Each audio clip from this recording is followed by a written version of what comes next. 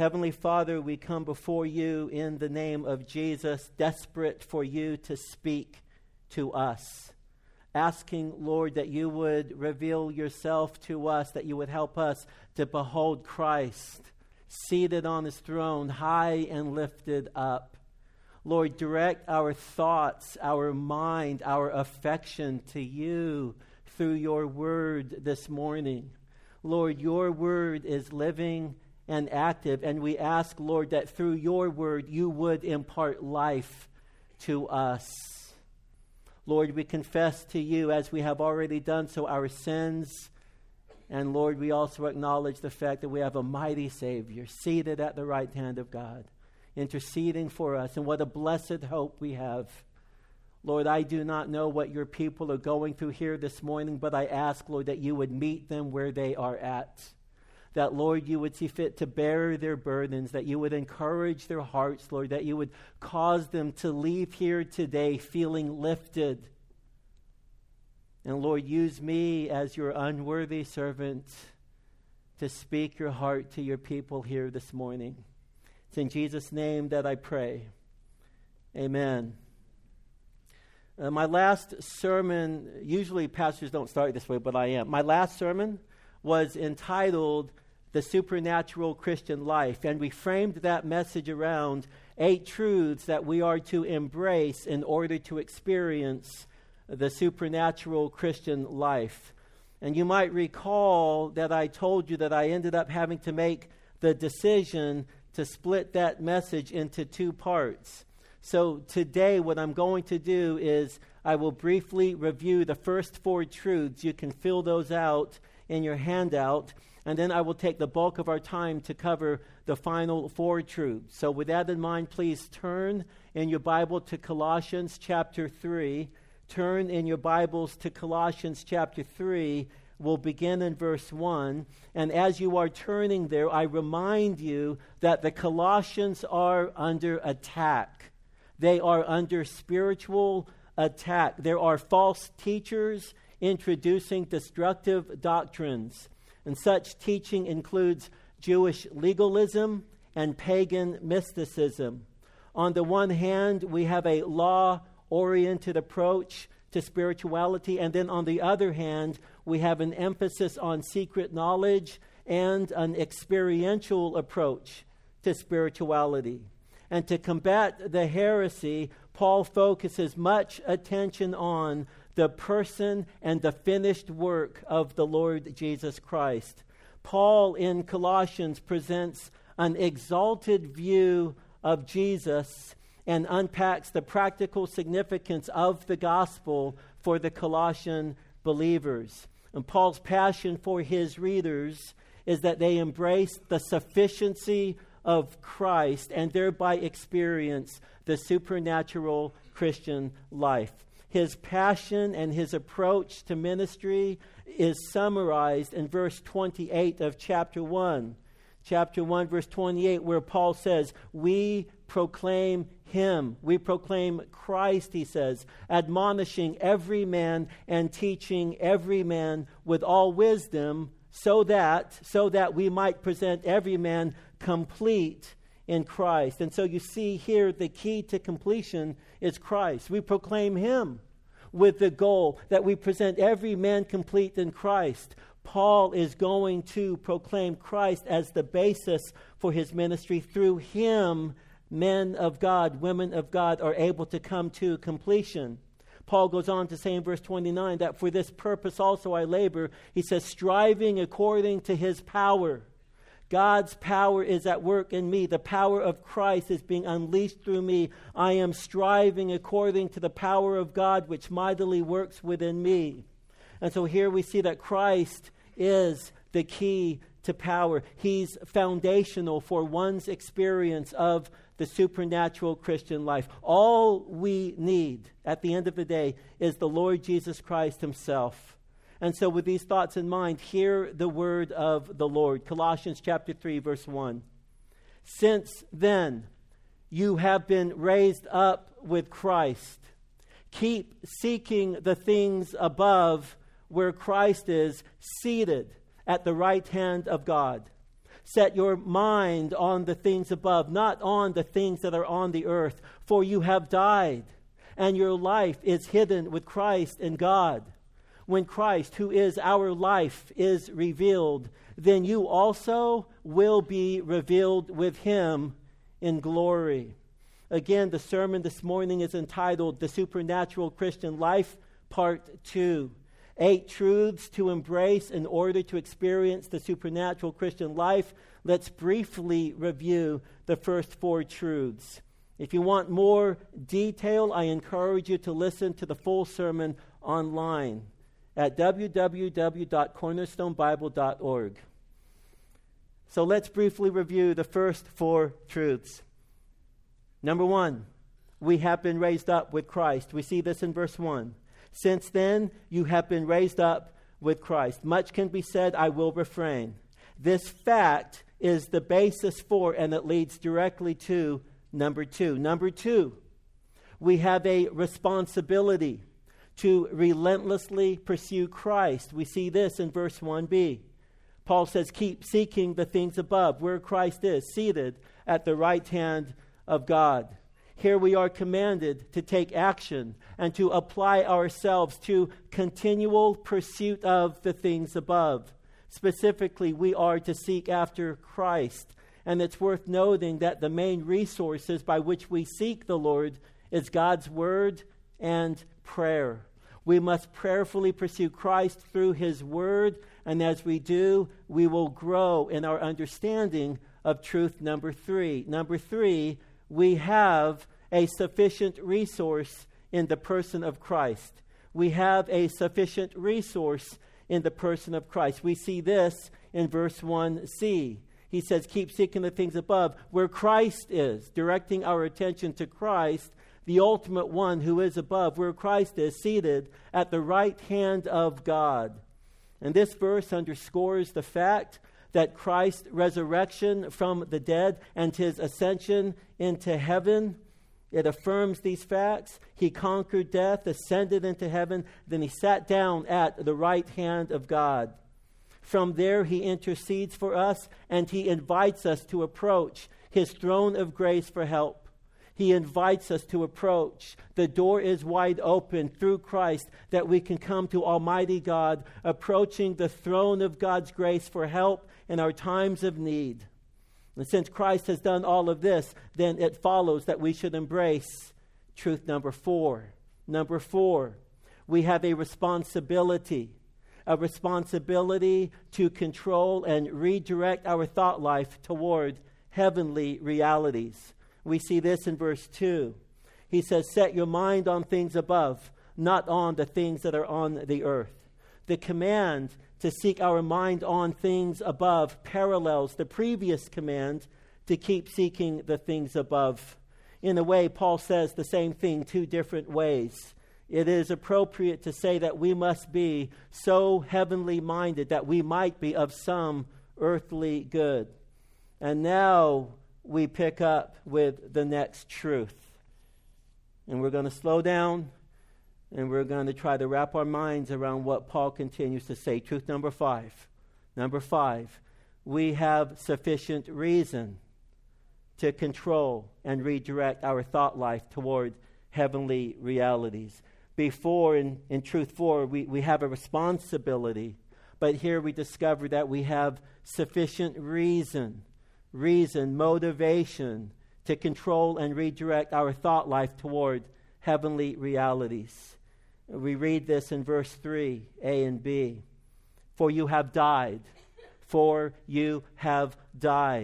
and your life is hidden with Christ in God. The word "for" links what Paul has said to what he is about to say. He has already fired off 2 commands that are to be obeyed. Keep seeking, verse 1, set your mind on the things above, not on the things that are on the earth, verse 2. We must set our thoughts toward heavenly realities. We must think God's thoughts after Him. We must set our mind on things above. We must focus on the ascended and seated Christ. Implied is the fact that we are to follow after the example that Christ sets for us.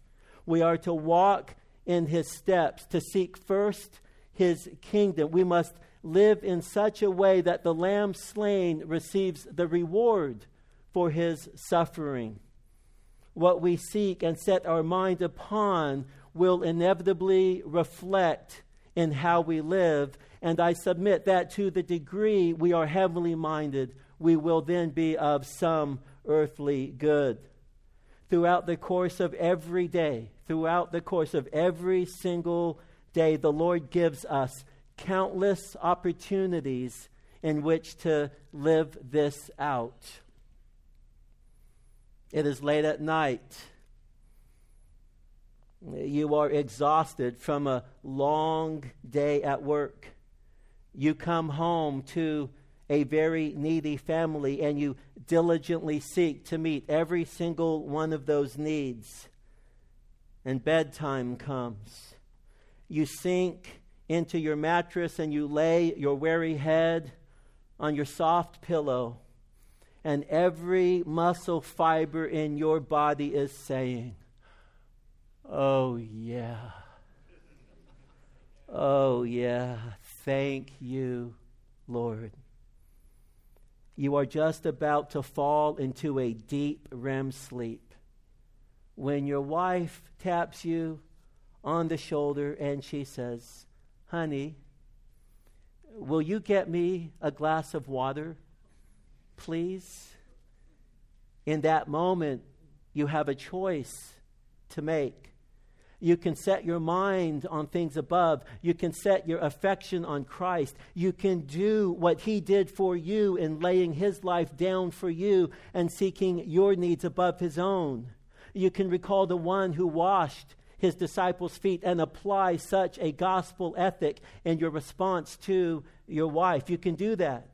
You can get your tired and exhausted body out of bed and fetch a glass of water for your wife.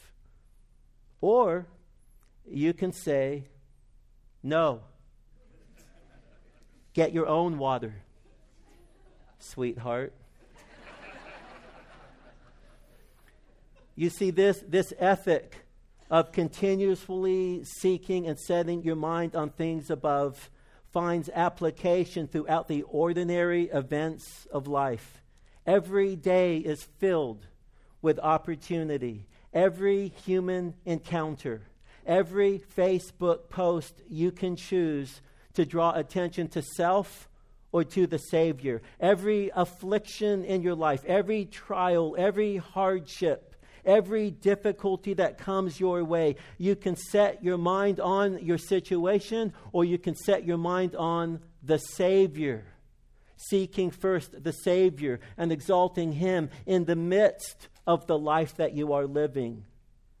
The commands to seek and to set are present tense active voice indicating that they are to be worked out in all of the details of life. Seeking and setting your mind on things above relates to your role in life. Husband, wife, parent, child, boss, employee, co-worker, neighbor. No matter your role, you can seek after the things above as it relates to such a role in your life. Thus, we must direct our affections and our thoughts towards heavenly realities. The word "for" points back to this. But "for" also points forward in our passage, where we find reason to seek and set our minds on things above. He has already declared in verse 1 that the Colossians have been raised up with Christ. The language in verse 1 indicates that we were dead and needed to be brought to life, and God has raised us up with Christ. And here in verse 3, Paul says, "For you have died." What do we make of this? Have we been raised to life? Or have we died? In verse 1, we were raised up with Christ. Here in verse 3, we have died.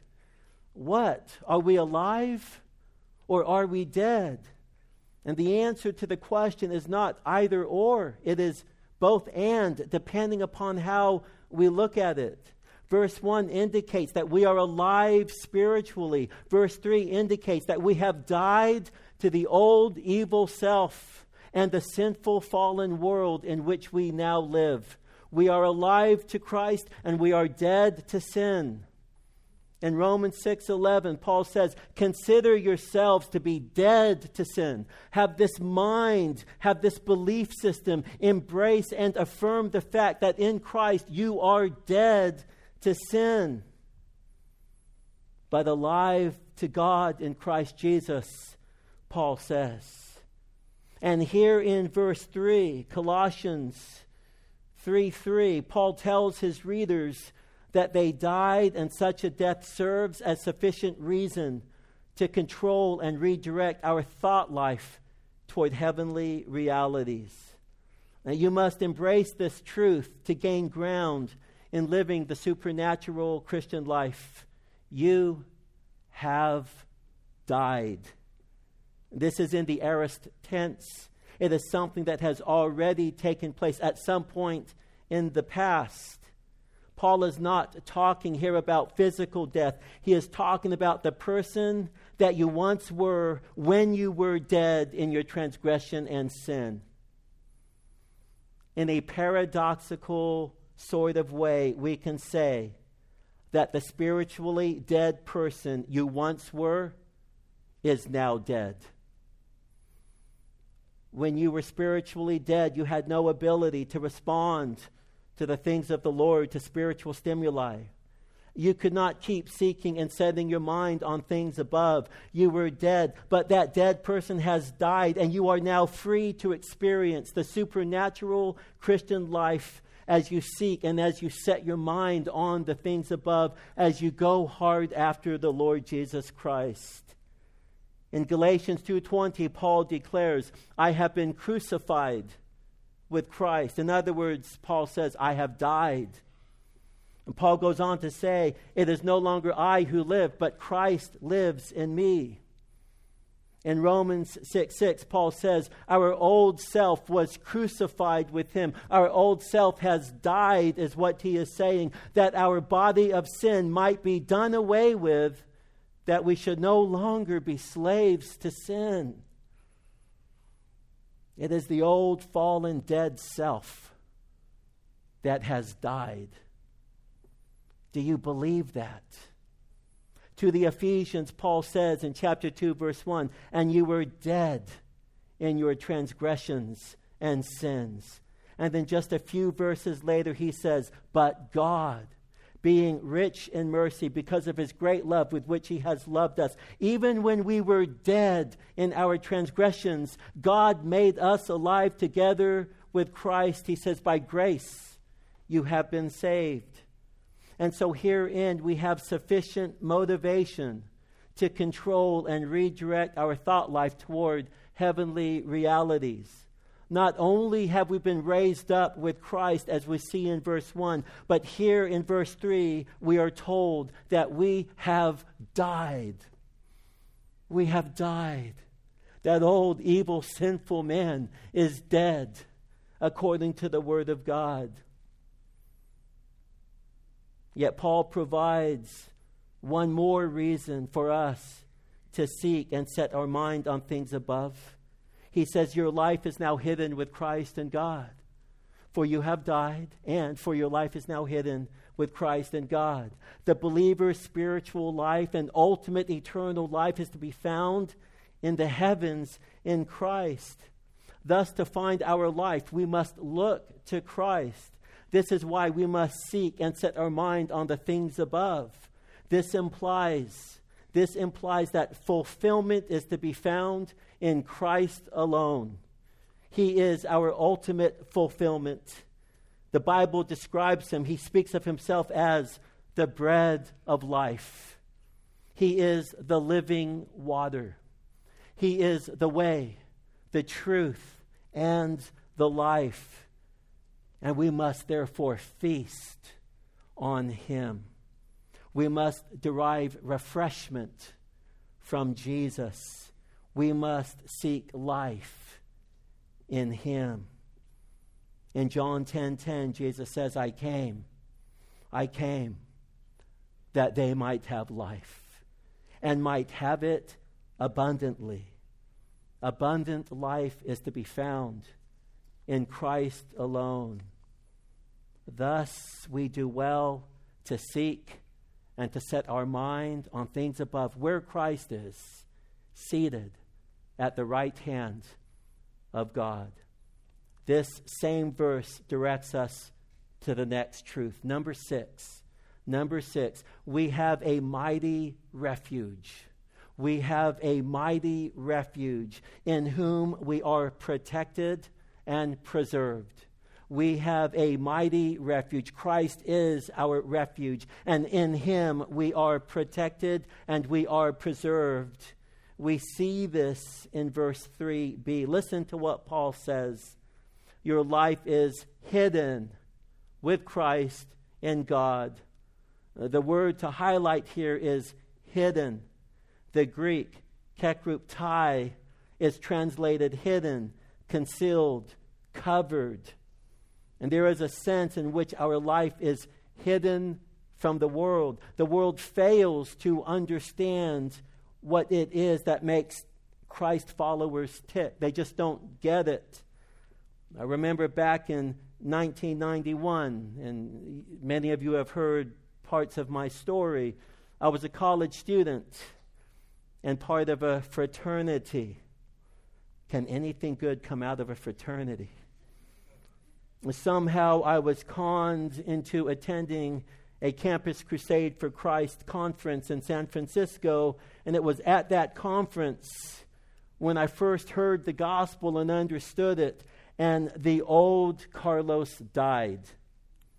I ran around the college campus afterwards, after being saved and returning back. I ran around the college campus seeking to share Christ with everyone I knew. I shared the gospel with every one of my fraternity brothers, and they could not comprehend what they were hearing. They thought that I had lost my mind. One brother told me that it was like I went away, I died, and I returned a different person. They could not comprehend the change that God brought into my life through the power of the gospel. It was ludicrous to them. It made no sense to them. And sadly, I failed in my every attempt to lead my fraternity brothers to Christ. They were blinded and failed to comprehend what God had done in my life. I had died and my life was hidden. And it was hidden from them and from their ability to fully comprehend and understand what I was all about anymore. Notice that our life is hidden with Christ, the anointed one, the Messiah.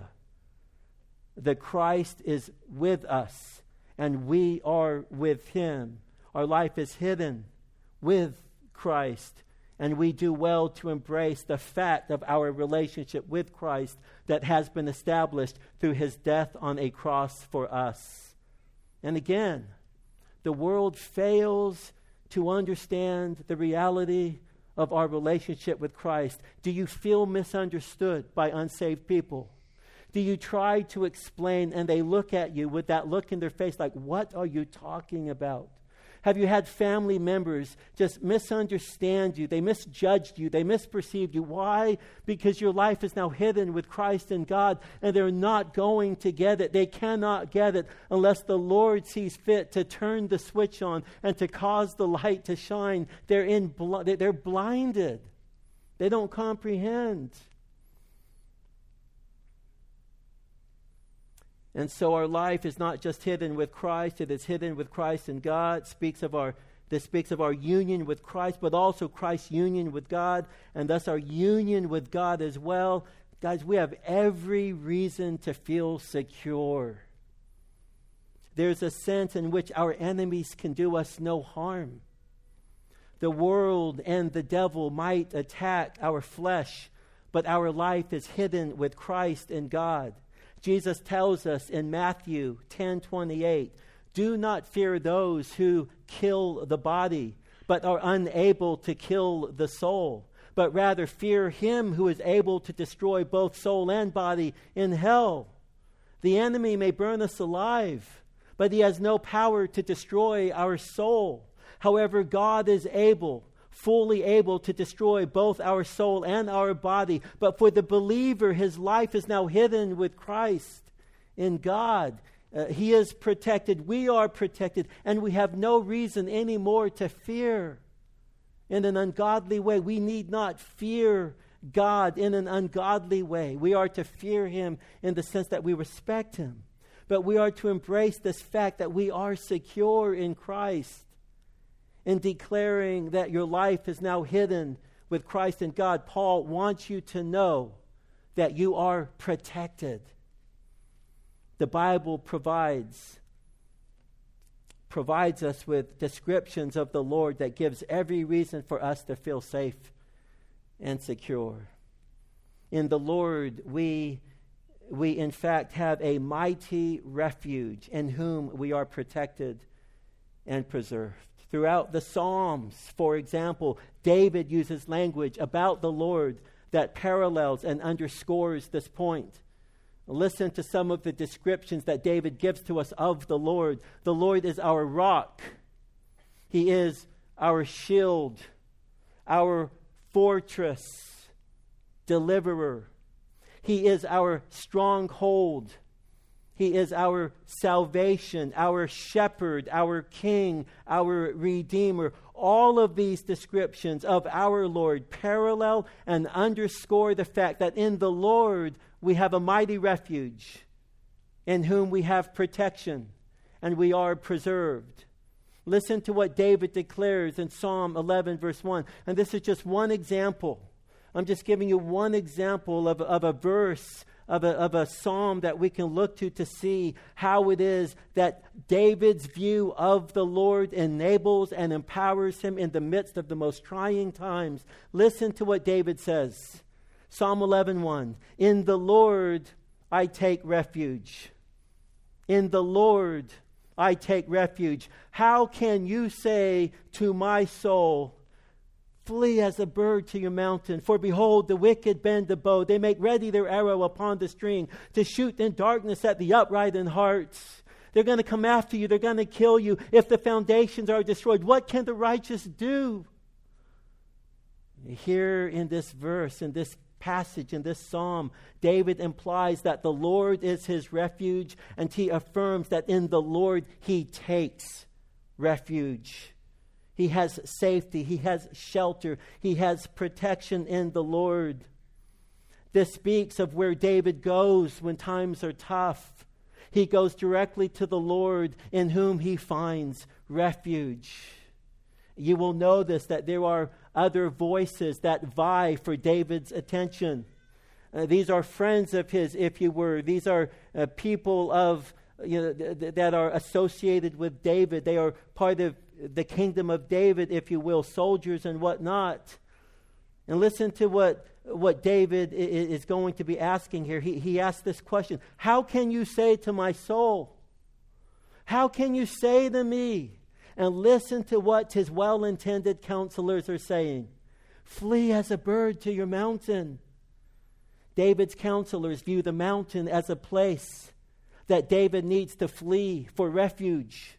They see the mountain as a place of safety. They are convinced that David's greatest need is to run to a high place, run to the mountain. There they believe David will find the refuge that he needs. And they go on to provide reason why David needs to flee to the mountain.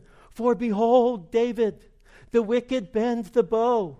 They make ready their arrow upon the string to shoot in the darkness. To shoot in darkness at the upright in heart. They're coming after you. They're going to get you. They've got their bows and their arrows and they're ready. And in the night watch, when you're not looking, when you are asleep, they will attack you, David. Flee to the mountains. David's counselors are telling him he must flee because the enemy will overtake him. They identify the mountain as the place of refuge, but David sizes up the situation and he concludes that the Lord is his refuge. He sees the Lord as the one to whom he must flee for protection. He recognizes that in the Lord he has a mighty refuge in whom he is protected and preserved. And so, child of God, where do you go when seeking shelter? To whom do you turn during times of trouble? Are you seeking after, and are you setting your mind on the things above, where Christ is seated at the right hand of God? I want to encourage you this morning that in the Lord you have a mighty refuge. He is your refuge who protects and who preserves you. He is a place of safety. And this is what the Apostle Paul is communicating when he declares your life is hidden. Your life is hidden with Christ and God. When you affirm this truth, when you embrace this reality, when you really believe that your life is hidden with Christ and God, you will increase the likelihood of experiencing the supernatural Christian life. Embracing this truth will fuel you. It will fuel you with confidence, courage, and commitment to continue seeking and setting your mind on things above, even when you are assaulted with affliction. And this is what Paul is doing while writing this letter. In chapter 1, verse 24, he declares that he is suffering. At the end of this letter, in chapter 4, verse 18, he refers to his imprisonment. So he's suffering. He is imprisoned.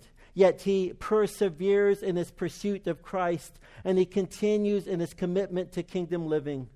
His circumstances do not rob him of his joy and commitment to Christ.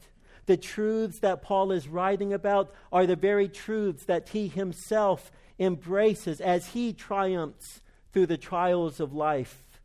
He knows that his life is hidden with Christ in God. He knows that in Christ he has a mighty refuge, that he is protected, that he is preserved, that he is safe. And Paul, in his letter to the Colossians, illustrates with his own life the supernatural Christian life that he desires for his readers to experience as well. And so Paul thus gives ample reason for us to be encouraged and to be motivated as we seek after and set our mind on the things above. But he has more to say, and this takes us to the next truth. Number 7. Truth number 7. We have a returning king. We have a returning king. He says in verse 4, when Christ, who is our life, is revealed. A point not to be missed as we read over this passage is that Christ is our life. He is our life. Apart from him, we cannot claim to have life. I am sure that you are familiar with the saying, get a life. Get a life. This passage reminds us that in order to get a life, we need Christ. Life is derived from Christ, sustained through Christ. Life grows because of Christ. Thus, we can say, Christ is our life. If you are here with us this morning, and if you have yet to put your trust in Christ, then it follows that you do not have life. You might have physical life for the time being, but you do not have the type of life that is most important. You do not have eternal life. Apart from Christ, you do not have eternal life, and you do not possess a life marked by eternal meaning and significance.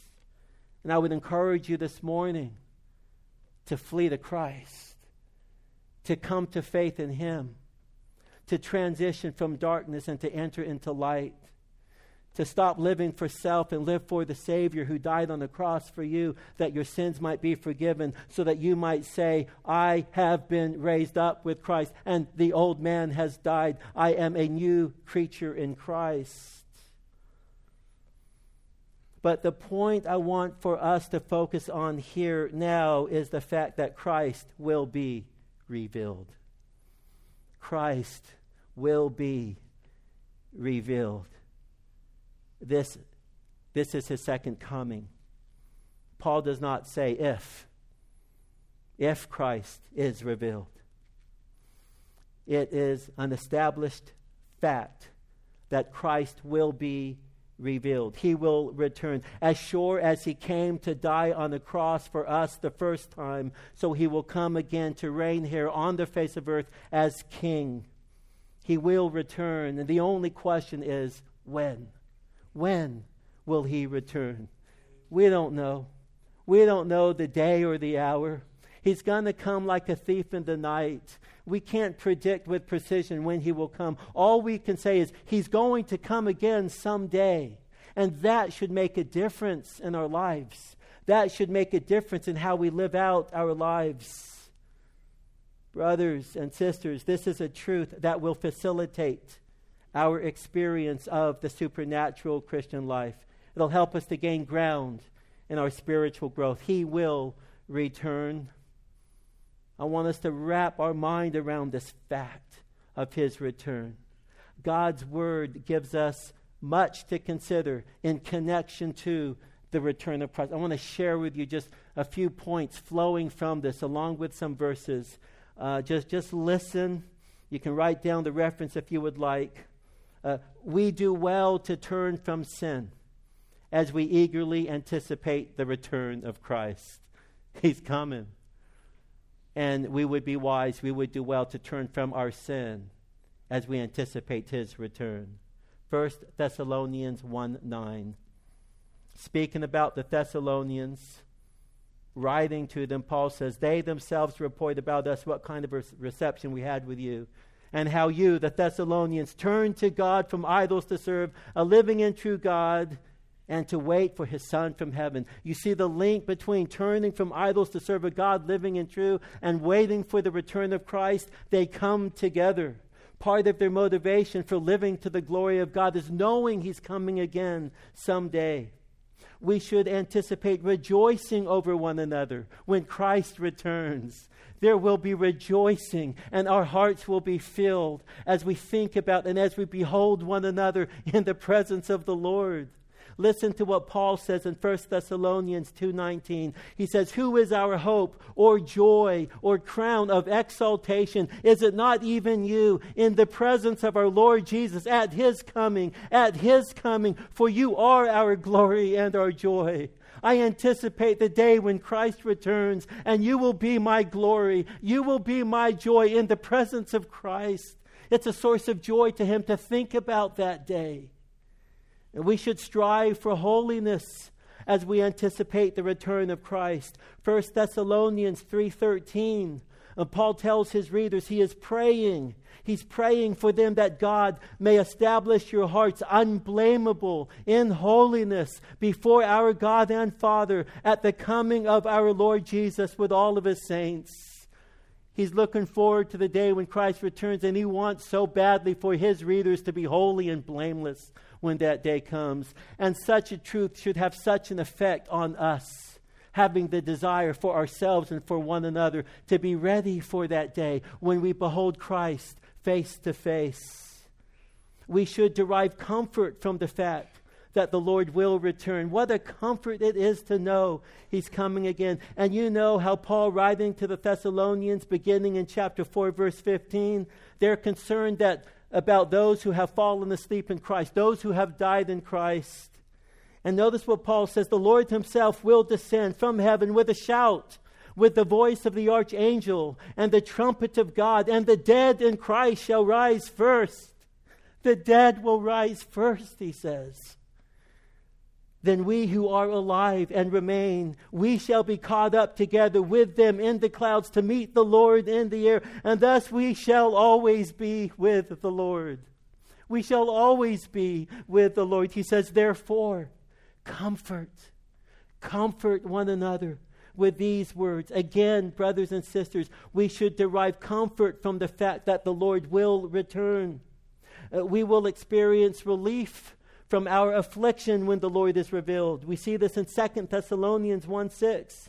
For after all, it is only just for God to repay with affliction those who afflict you, and to give relief to you who are afflicted, and to us as well, when the Lord Jesus shall be revealed from heaven. There is going to be a relief from affliction that comes upon the return of Christ, and Paul is looking forward to that day. 2 Thessalonians 2:8 reads, "And then that lawless one will be revealed, whom the Lord will slay with the breath of his mouth and bring to an end by the appearance of his coming." Satan needs to watch out, because when Christ returns, that's going to mark his doom. We should anticipate being awarded when Christ returns. There is award waiting for us. Listen to what Paul to Timothy says in 2 Timothy 4:8. In the future, he says, "There is laid up for me the crown of righteousness, which the Lord, the righteous judge, will award to me on that day." I will be awarded with a crown of righteousness. I look forward to and I long for that day. But he doesn't end there. He says, "And not only to me, but also to all who have loved his appearing." Brothers and sisters, I submit to you that we have much to look forward to. We should live in light of the return of Christ and allow that to motivate us in our godliness in the here and now. Keep seeking the things above. Set your mind on things above. We should expect personal purification as we anticipate the coming of Christ. And we're not expecting it then, though it will happen then. But even now, listen to what John says. 1 John 3:2, "Beloved, now we are children of God, and it has not appeared as yet what we shall be. We know that when he appears, we shall be like him. We shall be like him." And he goes on to say, "Because we shall see him as he is." And he says, everyone who has this hope fixed on him purifies himself. Right now, as I'm writing, if you have this hope fixed on him, you are purifying yourself. That has a purifying effect on you, is what he's saying. And so back to Colossians 3:4, where Paul says, when Christ is revealed. He does not leave the return of Christ to chance. God in his word is revealing through Paul here that the Lord Jesus will in fact and without doubt return again someday. And this truth should make a difference in our lives. But in our passage, Paul goes a step further than simply declaring that Christ will be revealed. He swings back to the matter of our own lives. He is going to swing back to the matter of our own lives that are hidden with Christ in God. And so this takes us to the final truth that we do well to embrace in order to experience the supernatural Christian life. Number 8, we will be revealed in glorified array. Brothers and sisters, take heart. Look to the future and smile. And know that though you have to live life in this fallen, dark, evil world, and you battle with the remnants of indwelling sin, know that the day is coming where you will be revealed in glorified array. We see this in verse 4b. Then you also will be revealed with him in glory. You also will be revealed with him in glory. Paul says, then you also. Then refers to the time when Christ is revealed. When that happens, then every believer will also be revealed. What was once hidden will be fully disclosed when Christ returns. Our life that is hidden with Christ will come to the surface, and everyone will be able to behold it. We will not simply be revealed, but we will be revealed in glory, he says. Note that prepositional phrase, in glory. We will finally experience in full force and functionality the life that is ours in Christ. The transition from position to practice will be complete. The battle with indwelling sin will be over.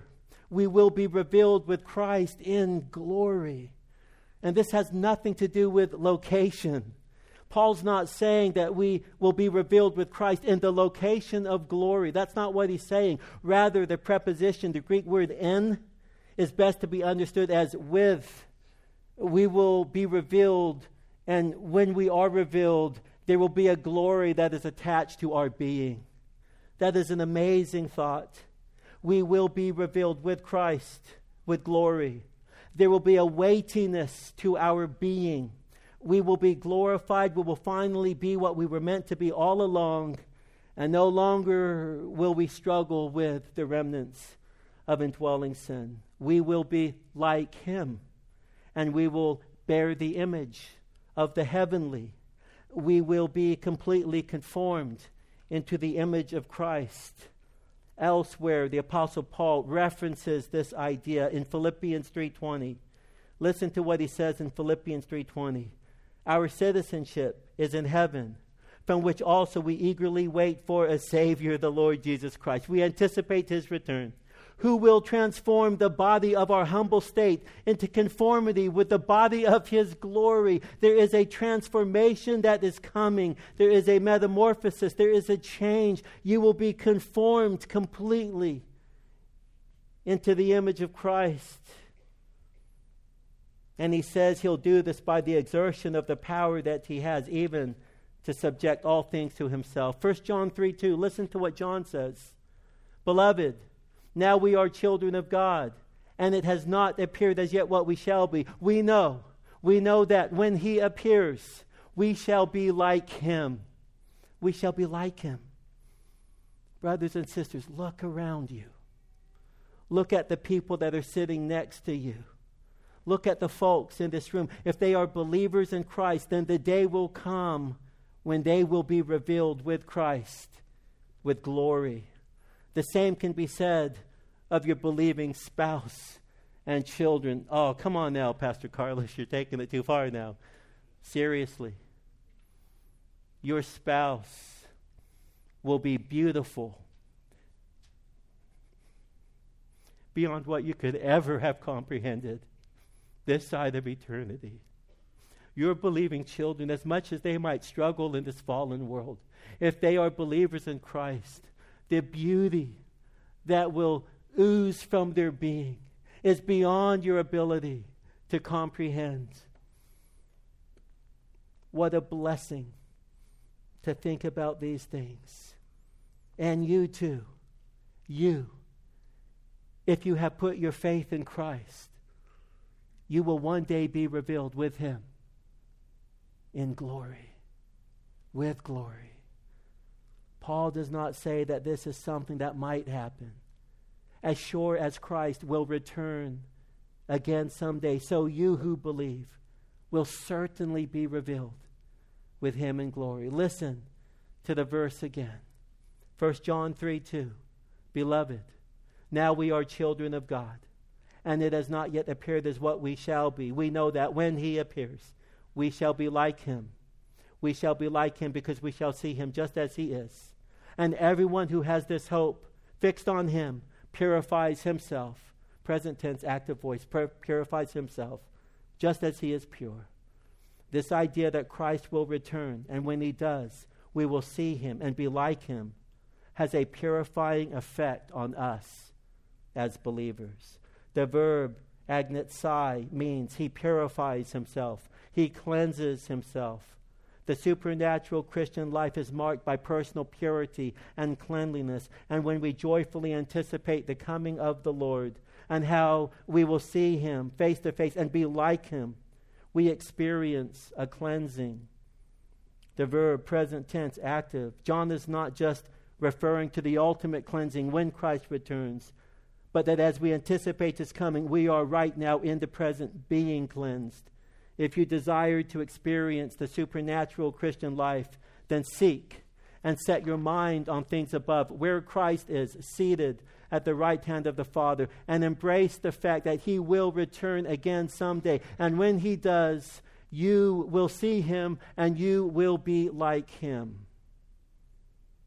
When Christ is revealed, then you also will be revealed with Him in glory. This is our blessed hope. And it can make a tremendous difference in our lives and in our ministry to one another. In fact, the entire passage, verses 1 through 4, can and should be implemented in our personal lives and in our ministry to one another in order that we experience the supernatural, resurrected, abundant, victorious Christian life. Christ is the key. We've been reminded of 8 truths. 1, we have been raised up with Christ. 2, we have a responsibility to relentlessly pursue Christ. 3, we have a sufficient resource in the person of Christ, our refuge. Our lives are hidden with Him and God. 4, we have a responsibility to control and redirect our thought life towards heavenly realities. Set your mind on things above, not on things of the earth. 5, we have sufficient reason to control and redirect our thought life towards heavenly realities. He says, for you have died, and your life is now hidden with Christ and God. 6, we have a mighty refuge in whom we are protected and preserved. 7, we have a returning King when Christ, who is our life, is revealed. And number 8, we will be revealed and glorified away. When Christ, who is our life, is revealed, and we too will be revealed with Him in glory, glorified. And what a blessing. Embrace these truths.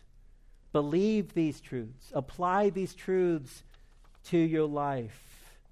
And you will gain ground in your experience of the supernatural, resurrected, abundant, victorious Christian life. I'm going to ask you to join with me in prayer as the ushers come forward so that we might receive the offering. Let's take a moment to bring our time here to an end before the Lord.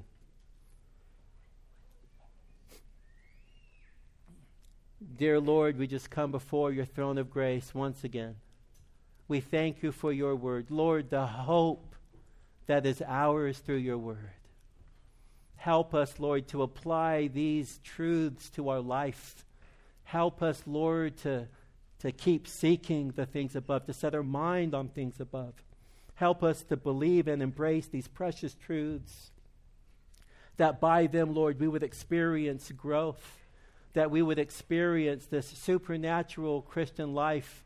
It is a life that is to be lived in the ordinary events of the day. But inside of the ordinary, we can be extraordinary as we reflect your image and glorify you, God. Bless your people, encourage them, strengthen them. For those of us that gather together later in our care group, bless our time of interaction. May we be encouraged through that time. And now as we take time to sing on to you, Lord, we just pray you would bless us, that, Lord, you would receive our offering. It's a small token of what you have given to us. We return back to you a portion of what you have given to us, Lord, and we just pray that you would use it to advance your kingdom, Lord. We ask these things in Jesus' name, for his name's sake. Amen.